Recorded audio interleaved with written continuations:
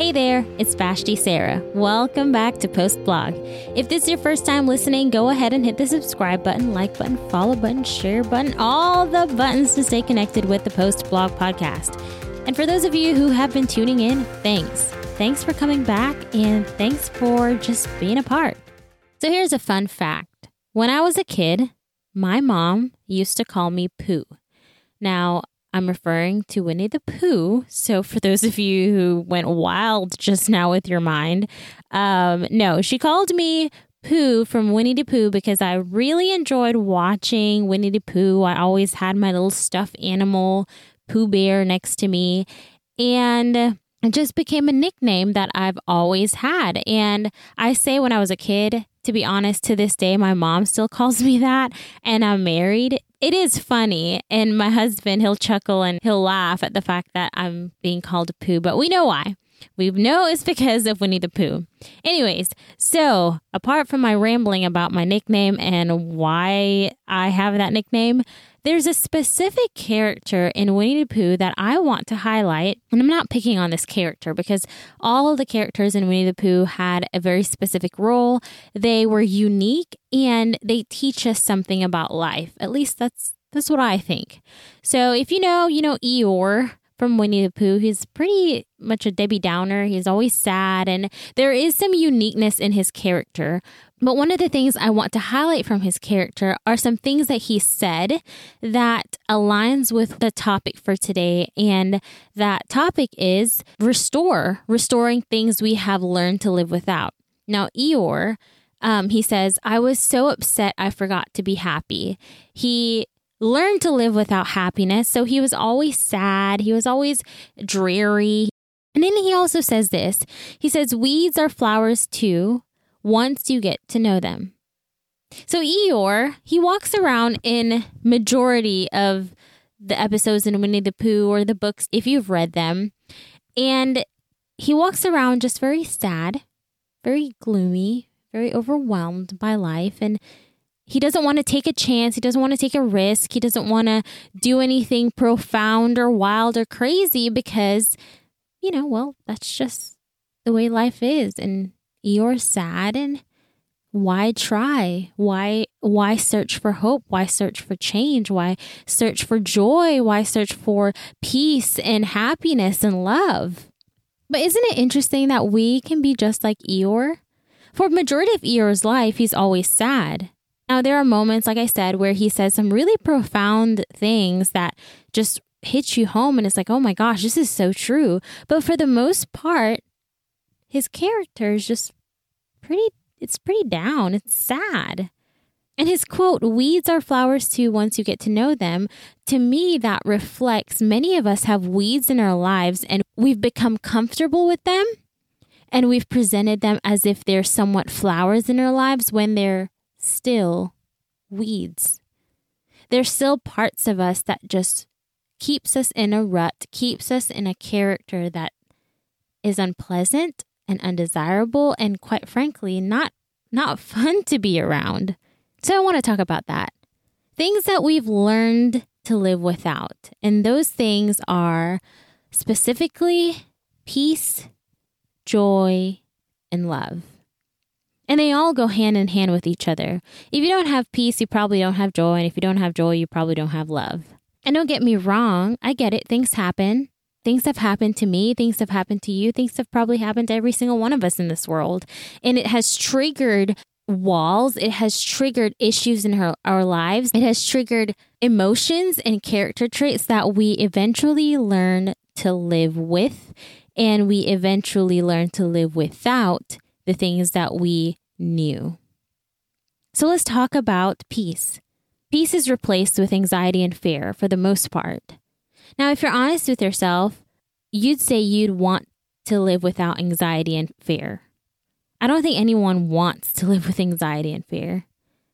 And many of us, I know I've done this before, where I've attempted to try to get rid of anxiety and fear. I try all the methods, all the things that they say. But somehow it just doesn't disappear. It just doesn't just go away like that. It haunts us and it resurfaces and it shows its ugly face out of nowhere. And then it intensifies the terror, the nightmares, the dreams, the scar that we once had. So if you don't have peace, like I said, you probably don't have joy.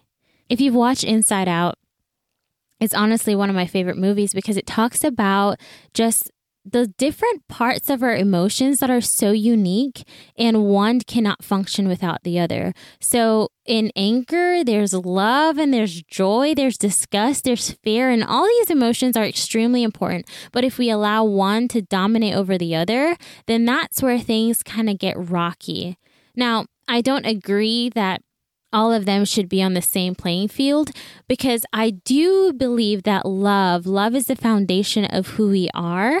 And love should be the driving force. And in love, there can be anger. In love, there can be sadness. In love, there can be joy. In love, there can be fear. All these different things, love can exist. But love is a driving force that helps us to move past our hurt, past our pain, past these character traits that try to hold us back. Love provides freedom. So joy. Let's go back to joy for a second here. In the midst of what you're going through, oftentimes we don't have joy because we don't have peace. And when we don't have joy, it probably means we are either sad or depressed, or we have depressive episodes. So like peace, something triggered you into defeat to remove you from joy, to steal your joy or to rob you from your joy. And when you don't have joy, you tend to give up on your dreams, your goals, maybe sometimes even life itself.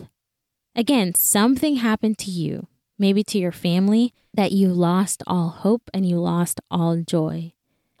There is neither triumph or victory, neither defeat or sadness. You're just bleh, a blob living. And often we choose to worship what's going on around us rather than worshiping God. Whenever we go through trials of many kinds, whenever we go through difficult situations, we choose to worship that pain. Isn't that interesting? We choose to worship the thing that hurt us. You'd think as humans, we'd try to run away from it, try to heal from it, try to remove it completely from our lives. But instead of doing that, we worship the pain. We glorify it. We center our lives around it. And hey, I'm talking about me. Because this is something that I'm currently walking through, trying to mature, trying to move past that wall, trying to break through that wall where I have centered my life around one instance and have identified my life around it. I've identified my life. I've placed my identity in that one circumstance. It's easy to run back and glorify the thing that once hurt us. Now, what about love? Like I said, they go hand in hand with each other. Peace, joy, and love. And I feel like love is honestly the foundation of all of it. Restoring love isn't easy. It's not as simple as, hey, I'm going to love today. No, it's not that easy. It's not easy as telling yourself you'll do it, just as it's not easy as telling yourself you'll have peace or you'll have joy. Restoring love is more than a word or an action. It requires knitting pieces of your life, of your heart that was once broken and making it whole. It requires somewhat of a resurrection of life, a restoration of life, because once peace, joy, and love is gone and we've allowed ourselves to live without it, basically we've trampled on the things that we once knew. So these broken pieces, these broken areas in our lives need to be glued back together or brought back together. But how do we go about doing that? How do we go about putting back these pieces that were once there? I'd say you go to the source, right? For instance, if you have a car that's broken down, you'd probably go to the car dealership or you go to a mechanic. And the mechanic's going to fix it for you. So who created you? Who created your heart that's so fragile, that's so tender? Who created that? For Christ followers, we believe that Jesus did. God created us. God created us in our innermost being. He knitted us together. So naturally, we should go to our source. As a believer, we are called to get rid of our old selves. We're called to leave that manner of life, lay it aside, which corrupts us, and to walk in a renewed mind, to put on a new self that is the likeness of God, created in righteousness, holiness, and truth. That's from Ephesians chapter 4. We are called to live victoriously. We are called to live in purpose. But in order to live in purpose, we need to go to our source. Hey, and don't get me wrong. It's not as easy as going to Jesus and saying, Lord, please give me peace, joy, and love. Thanks. No, it doesn't work like that.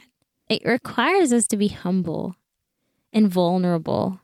Just as your hurt that triggered you to live without love, joy, and peace is messy, healing is also messy.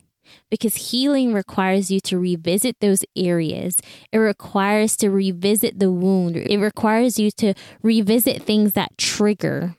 But I promise you, once you revisit those areas and you walk through and break through that wall that you've had up, you break through that wall that you've allowed yourself to control you to live without peace, joy, and love. Once you walk through that wall, once you break through that wall, you'll be able to live victoriously. You'll be able to restore what was once lost. And it's not you that did it. It's your source. At the end of the day, we get to choose. We get to choose whether we continue to live in rut or we run to our source and we seek healing and restoration. I get it. This world is awful and people do awful things. We go through awful things. We go through hardships. I get it. Those things are tough to walk through. But we get to choose what we worship. We either worship our problem, worship the wrong done to us, and live without peace, joy, and love, essentially purpose. We live without those things.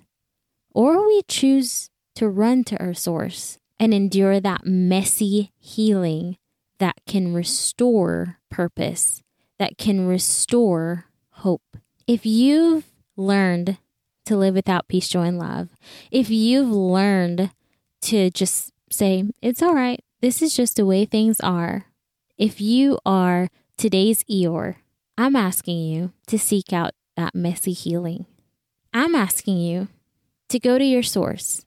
Go to your source, Jesus. Go to him and seek restoration. Go to him and seek wholeness.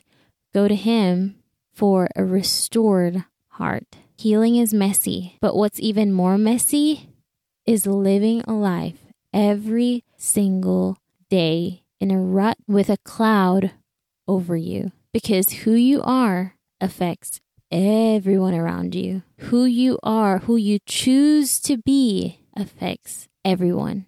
So you either choose to live with purpose or live without purpose. With purpose says, I've been hurt, I've been scarred, I've been wounded, but I choose restoration. I choose a resurrected life. And while the hurt, pain, and agony cannot be removed, disappeared, or erased, I choose to forgive and I choose purpose. So that's it. That's what I want to encourage y'all to do. Choose purpose, choose life, and choose to restore. That's it for today, guys. Thank you for joining me on Post Blog. Don't forget to hit all the buttons to stay connected. Same time, same place next week. I love y'all, but remember, God loves you most.